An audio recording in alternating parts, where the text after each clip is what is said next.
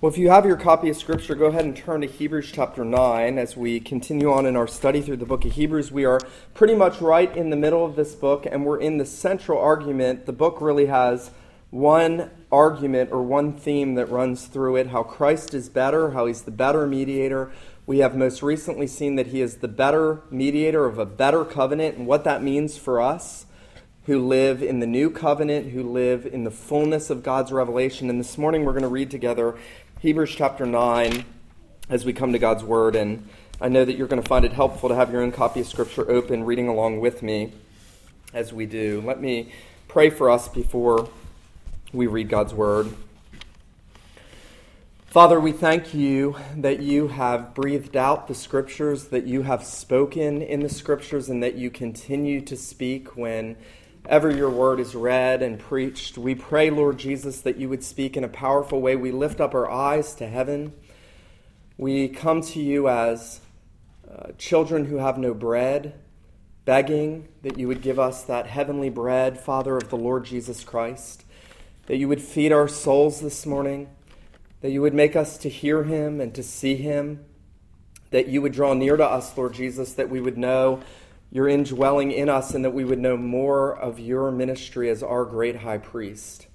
Father, we ask that you would bring us into that heavenly sanctuary as we worship, that you would lift our minds and our hearts and our souls upward, and that you would give us, by faith, a sight of heaven and glory, and a sight of the Lamb that was slain from the foundation of the world. We pray that you would be pleased in our worship, that you would bless the preaching and the receiving of your word this morning, for we ask these things in Jesus' name.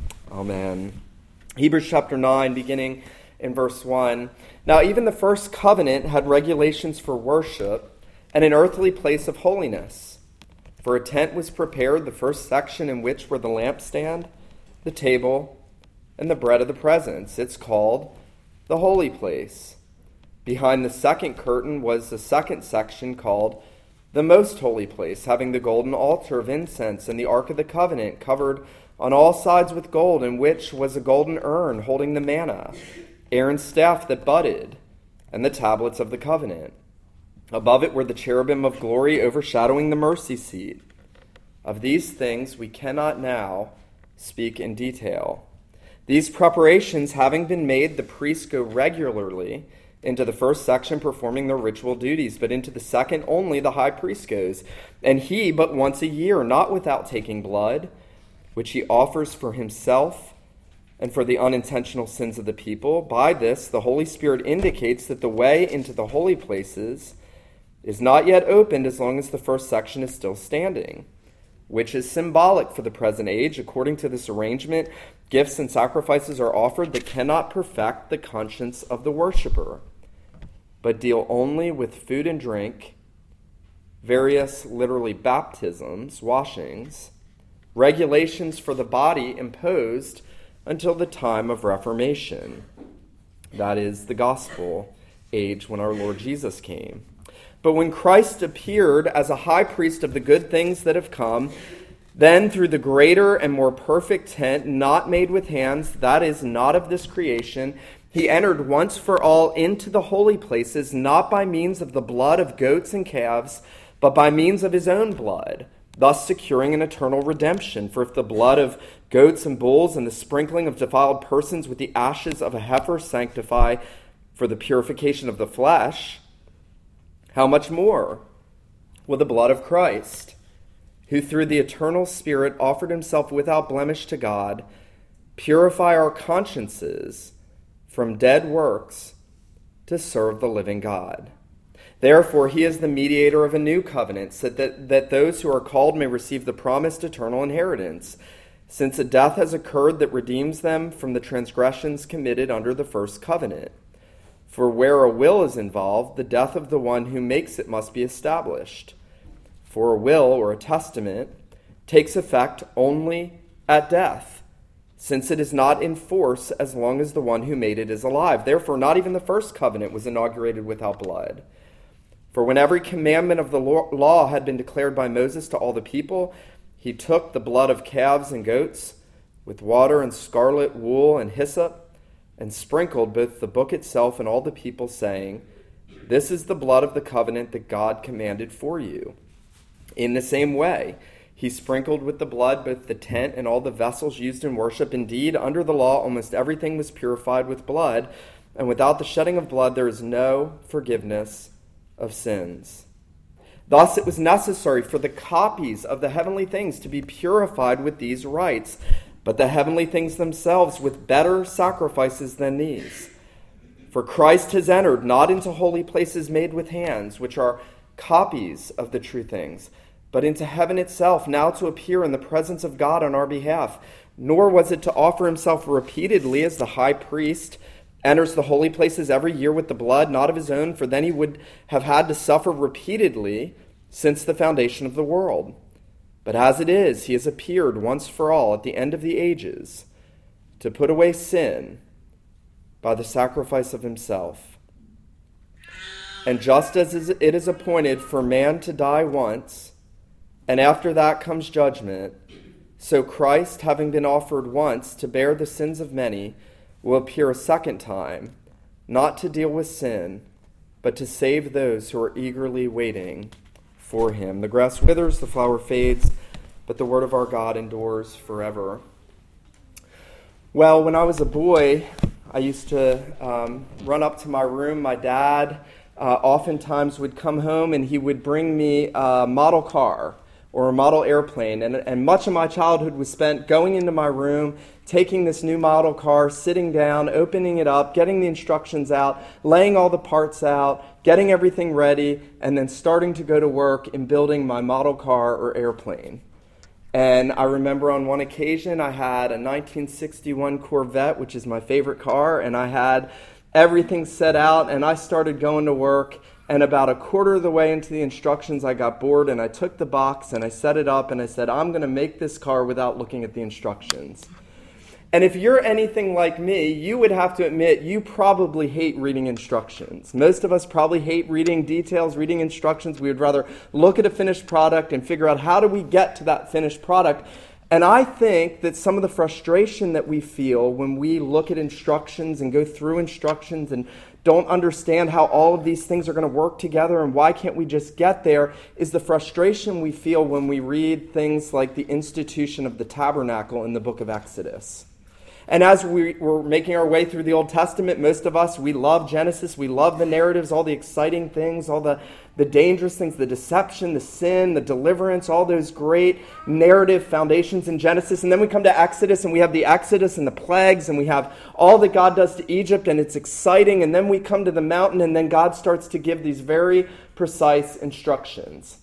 And when he starts to talk about the tabernacle, he starts to tell Israel about what the linen should be made out of, and the curtains that should go around it, and the skin that should go over it, and what the priest should wear, and all of these details. And as we're trudging, we feel like we're getting deeper and deeper and deeper into difficult portions of Scripture, and most of us get bored with the instructions. And what happens when we come to the book of Hebrews is we are essentially getting the box out, and we are essentially setting the picture in front of us, but instead of seeing the physical tabernacle, we see Jesus. Instead of seeing the physical tabernacle that all those instructions were building for Israel, we see Jesus.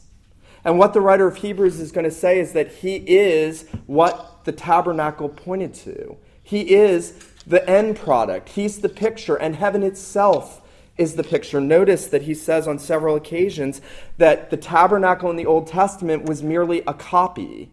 It was a copy of the true tent, the heavenly tent. And he's going to tell us in the next chapter that Christ's flesh was the veil that was torn apart, making way into the presence of God.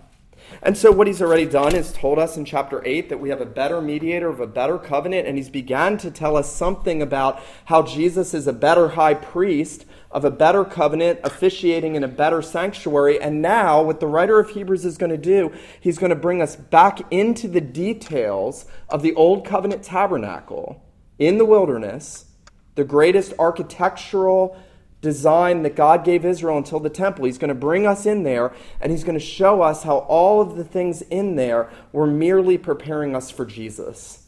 And that when Jesus comes, everything that happened in that tabernacle passed away. Notice the last verse of Hebrews chapter 8. Notice he says, in speaking of a new covenant, He makes the first one obsolete. What is becoming obsolete and growing old is ready to vanish away. What the writer is telling these people who at this point are in danger of going back to old covenant rituals, back to an external ritualistic worship, is that Christ has come and that all of that pointed us to Jesus. And now what he's going to do is he's going to say, come and see. Come and see. Let me show you the finished product. He's not going to take you to a 1961 vet that's a mere model. He's going to take you to the real thing. And he's going to say, get in, take it for a drive. It's yours. And notice here in Hebrews 9 that when he begins to unpack this, the first thing he does is he contrasts all of the things in the tabernacle with all of the things they were merely copies of. Now in chapter 8, he told us that Moses went up on the mountain. He went up on the mountain and he got the blueprints. He got the blueprints. He brought them down. They went to work. They constructed this tabernacle. Maybe you've seen a picture of the tabernacle. If you haven't, go online. You can see an etching, a drawing. Google Images has lots of them. You can see what we believe the tabernacle looked like. And there were essentially 3 parts to the tabernacle. But here, the writer's going to talk about the first 2 parts. And notice there in verse 2, he tells us a tent was prepared. A tent was prepared. Why? Why a tent?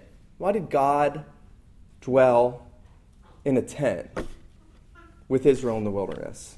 I think the best answer we can give to that is because Israel dwelt in tents. God dwelt in a tent because Israel dwelt in tents.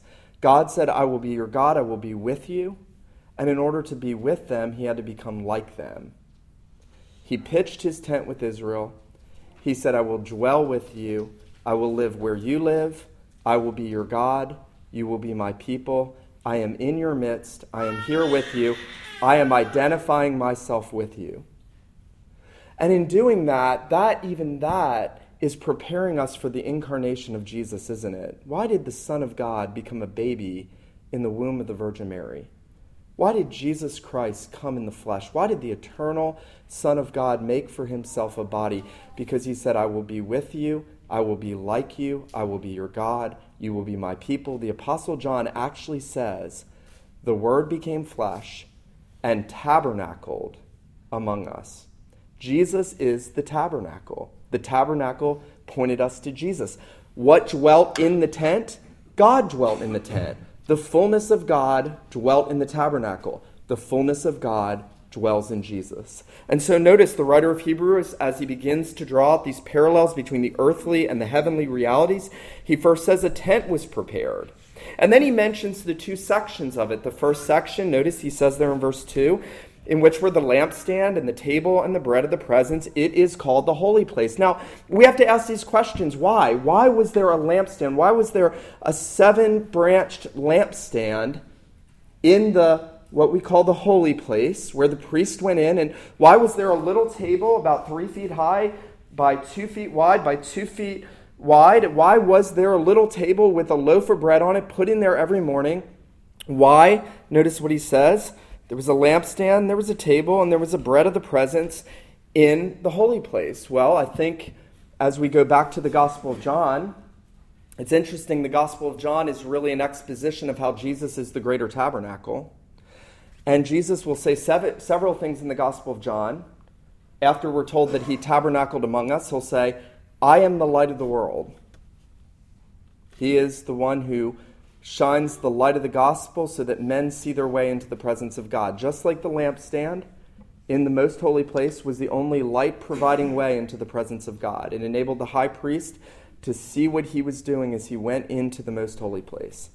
That is a picture of Jesus Christ. He said, I am the light of the world. He said, you are the light of the world. In him, by faith in him, we too become a realization of what that lampstand pointed to.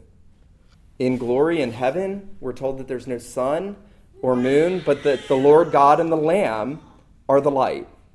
And so the lampstand in the holy place was in every way symbolic of Jesus Christ and the light that he provides men into the presence of God.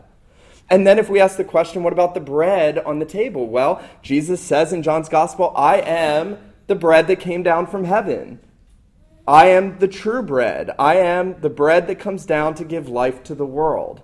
That bread that stood before the presence of God was symbolically saying that God was giving that bread to his people to sustain them, that God would provide from his presence and from himself and from glory itself a soul-sustaining, nourishing bread. And Jesus said, "My flesh is food indeed. I am the bread that comes down from God. He who feeds on me will live because of me." And that's why we have bread in the Lord's Supper. It's why every Lord's Day we come together, we break bread. Just like the showbread in the most holy place, we are remembering that God feeds us with the bread that came down from heaven. Jesus said, "Your fathers ate manna in the wilderness, but they're dead. I am the true bread. Moses didn't give you the true bread. My Father gives you the true bread." And so the showbread was really a picture of Jesus spread out on the table for his people, a feast for his people's souls. That God was going to provide everything that you need for the nourishment of your soul in the Lord Jesus Christ. And then notice, as the writer of Hebrews is walking us through the Old Covenant tabernacle, he takes us through the curtain. Notice there in verse 3, behind the second curtain was a second section called the Most Holy Place, the Holy of Holies. Why was there a curtain?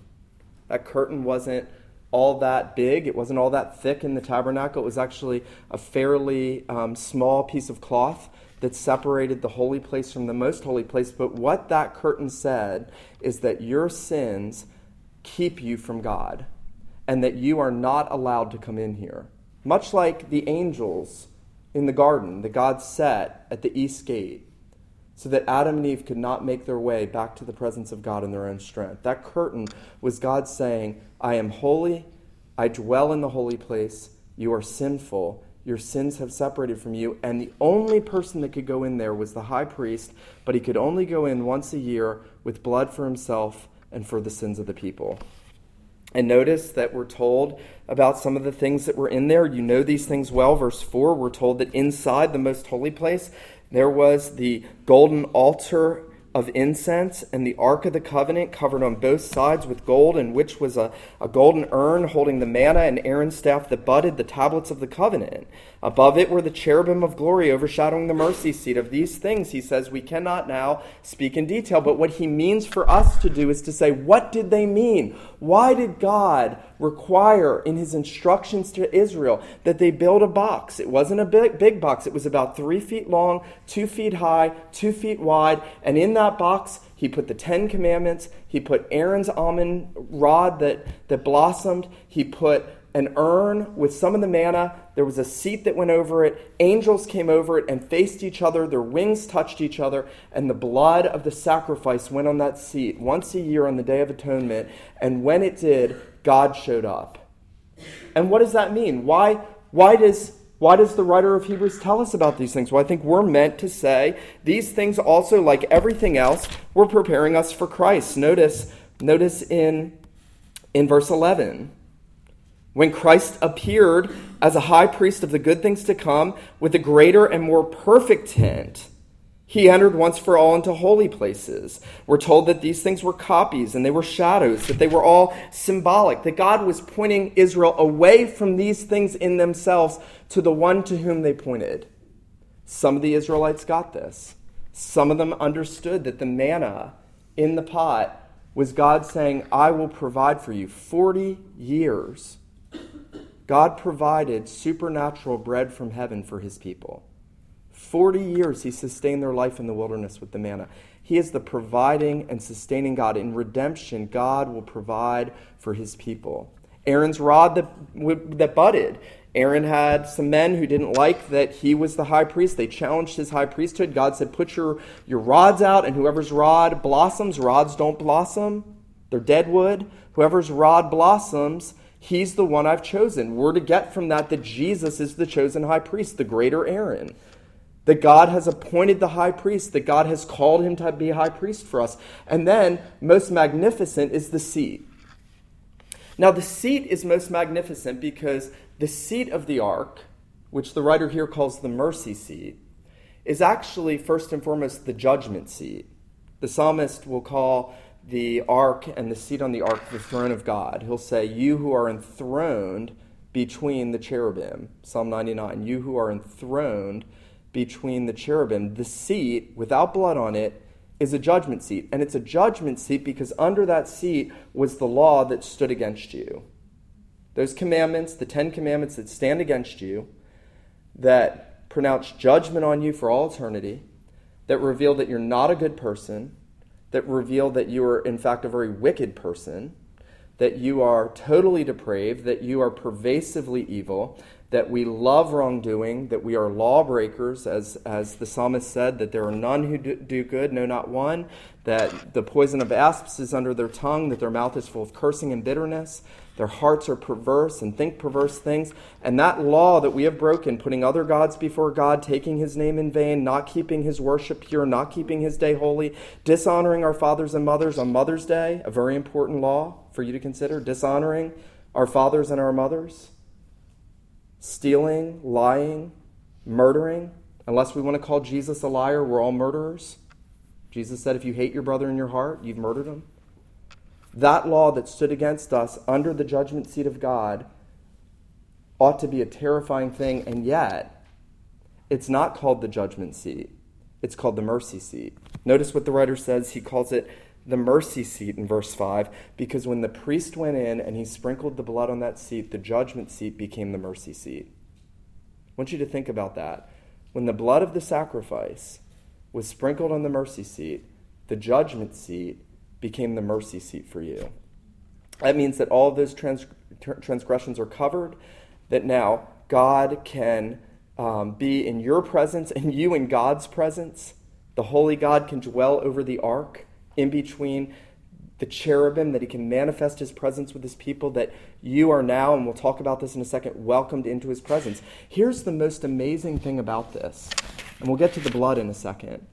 The most amazing thing about this whole chapter is that only one person could go into the presence of God in the Old Testament. That's the high priest.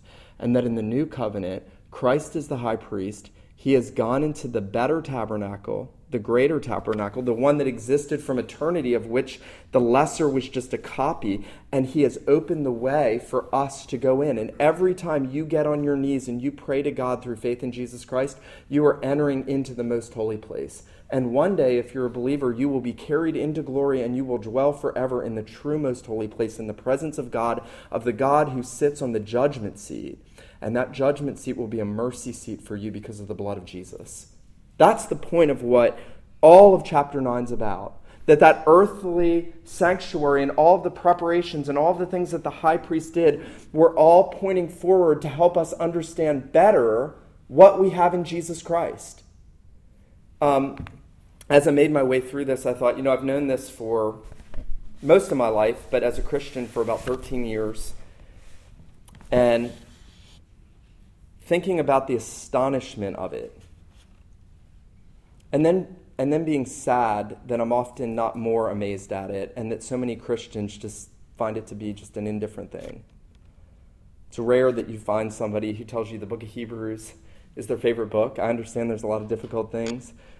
These are the richest mysteries of our Lord Jesus Christ that God sets forth for you and says, look, the whole Bible was written to you, and it was all about Jesus, and it was all preparing you for what he'd do, and it's showing you that he is so sufficient, that everything that you need is in him, and that he is so much greater than you could ever imagine, and what he's done for you and the privileges that you have are so much greater than you could imagine. And here's what makes the difference. Number 2, here's what makes the difference. Not just that they were a copy, but that his blood secured the heavenly things and sanctified you and the heavenly things through the better blood of a better sacrifice, of a better priest, on a better tabernacle, on a people who live in a better covenant, and that because of that blood, you will one day dwell in the presence of God if you're a believer. Notice what he says. He starts to unpack this more after going through the symbolism, and notice what he says in verse 12. He says, he entered once for all into the holy places, not by means of the blood of goats and calves, but by means of his own blood, having secured eternal redemption. That Jesus' blood was the all-sufficient blood that actually accomplished everything that you needed so that you can go to glory. That blood so sanctifies the souls of God's people. And what the writer is going to say is, look, the people, do you understand that Christianity is a religion of blood? That's often a demeaning way that people speak about Christianity, that there were holy wars, that there were all of these bloody wars over Christianity. Some people lay the Holocaust at the feet of Christianity very wickedly. And yet, it's true. Christianity is preeminently a religion of blood. The Old Testament was a religion of blood. The New Testament is a religion of blood because it's all pointing to the blood of Jesus. And notice what the writer says. There's blood all over this chapter. There's blood everywhere in this chapter. Notice what he says. He says, even in verse 18, therefore, not even the first covenant was inaugurated without blood. Not even the Mosaic covenant was secured without blood. For when every commandment of the law was declared, he took the blood of calves and goats with water, scarlet wool, hyssop. He sprinkled the book and the people. If I can get you to envision this morning, if you're an Israelite, you're standing there, Moses has just come down, he's gotten the tablets of the covenant, and here's what he does now. Blood on everything. Blood on the people, blood on the book, blood in the tabernacle. My wife asked me this morning, every year when the high priest went in to sprinkle blood on the mercy seat, was there blood all over the most holy place? I said, I imagine there was. You can't get blood out. Blood everywhere. Blood physically on the people. And what the writer's going to say is that blood of those animals did nothing for the consciences of the people. It sanctified them externally. It made them ceremonially clean before God. It merely made them externally, symbolically accepted to God in the Old Covenant. But what happens in the New Covenant is that the better priest goes into the better tabernacle. When he goes to the cross, he goes to the altar, he lays down his life, and then that blood sprinkles the consciences of the people. I pray on almost a daily basis that God would sprinkle my conscience with the blood of Jesus. I don't even care if I understand what that means all that much. I know it means I have sin, I have guilt, I need that guilt taken away. I need to know that God is pleased, his wrath is satisfied, and that I'm accepted, and that I can serve him by faith. And that's all I need to know. I don't know how it works. I don't know how Jesus' blood sanctifies the heavenly sanctuary for us, other than my sins are forgiven, I'm purified, I'm sanctified, I am born of God's Spirit, I am born through that blood, I am washed in that blood, I am cleansed in that blood. And notice what he says through that blood. Look at this. He actually says in verse 14, how much more will the blood of Christ, who through the eternal Spirit offered himself without blemish to God, purify our consciences from dead works to serve the living God. Here's what it means to have your conscience sprinkled in the blood. You are no longer trying to please God by what you do to gain his acceptance.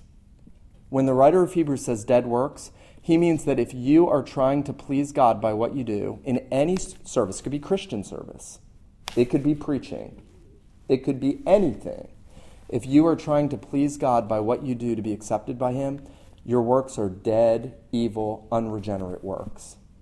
And that in the gospel you don't try to serve God to be accepted. You get washed in the blood because otherwise everything that you do is evil and sinful and perverted and corrupt. That's the point of Hebrews 9. And the point is that Jesus has done everything. He's done everything to bring you into the heavenly tabernacle. Thirdly, we've talked about how those things are a shadow. We've talked about the importance of the blood. And now, thirdly, he's going to tell us about the privileges that we have. And I think woven through this chapter, and this is what we want to take away this morning, woven through this chapter are the enormous privileges that you have because the greater tabernacle came in the coming of Jesus, and the blood that sanctifies the conscience and cleanses the conscience and sanctifies the people and purifies God's people has been sufficient in the death of Jesus. And now he's going to tell us about the privileges. Notice there in verse 15, he says, he therefore is the mediator of a new covenant so that those who are called may receive the promised inheritance. Now here's the question. You may say to me, okay, Nick, you're saying the Old Testament didn't do anything. The Old Covenant, the Mosaic Covenant, and its rituals and sacrifices did nothing for the souls of the people. And then you're telling me that we who live in the New Covenant have blood that cleanses the inside of our being and makes us acceptable to God and washes away our sin and our filth and our corruption, and that we get to enter into the most holy place in prayer through our Redeemer, Jesus Christ, our mediator who's gone to heaven. So what did the Old Testament saints get? What did those people who looked past the tabernacle, what did they get? Well, I'd put it this way. They were saved by Jesus just as we're saved by Jesus. They were saved by looking forward to Jesus. We're saved by looking back at the same Jesus. They had the hope of a heavenly inheritance.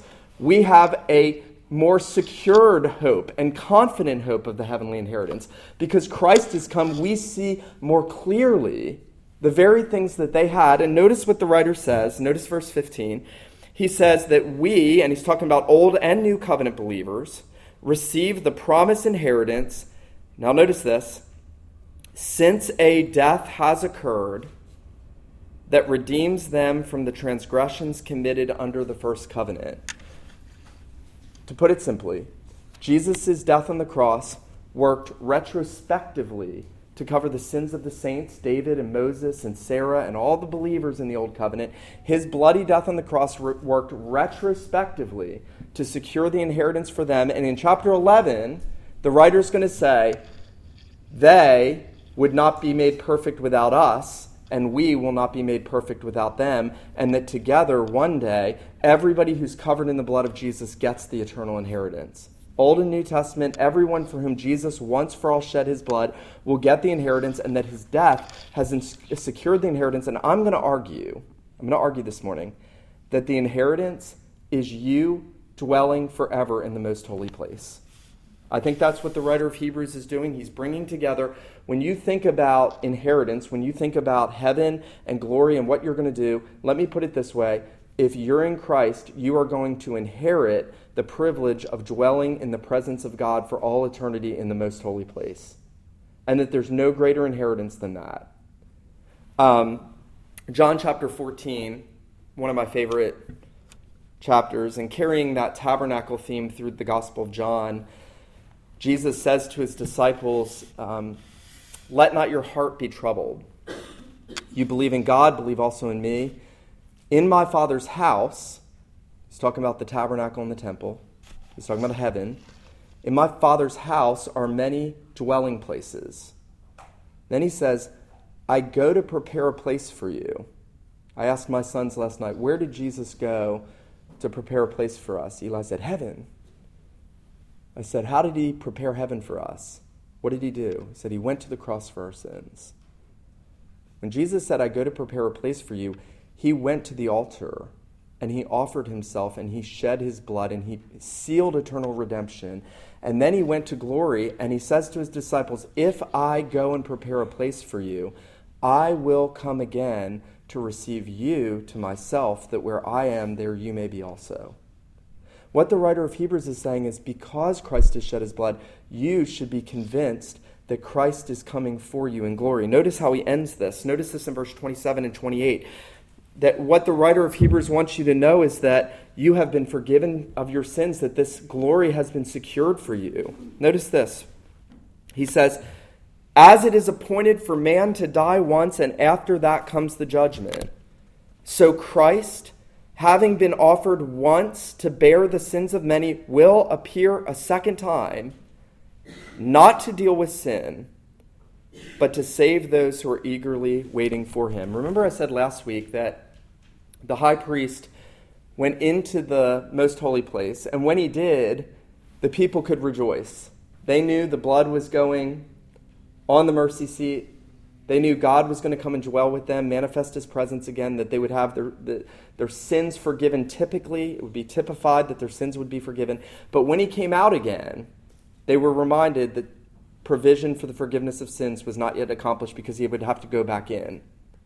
And what the writer of Hebrews is saying is that what Jesus did is so perfect and so complete, there's a once-for-allness about it, and the blood is so efficacious, the blood of Jesus works to such a degree that he is going to come back out of that holy place, but he's coming to get you for salvation. He came once to take away sin. He will come a second time apart from sin for salvation. Why is this important to us? There is a there's a psychology to the Christian life, a very complicated psychology, because our souls are complicated. There are many believers that struggle with assurance of their salvation. I was reminded this week the great John Owen languished for 5 years without assurance of salvation. John Bunyan, many years wrestling for assurance. Then there are others who don't wrestle that much. They have strong confidence in Christ. Then there are others that don't wrestle, and they should wrestle because they're not in Christ. There are those that think they have assurance, and they shouldn't have assurance because they don't know Jesus.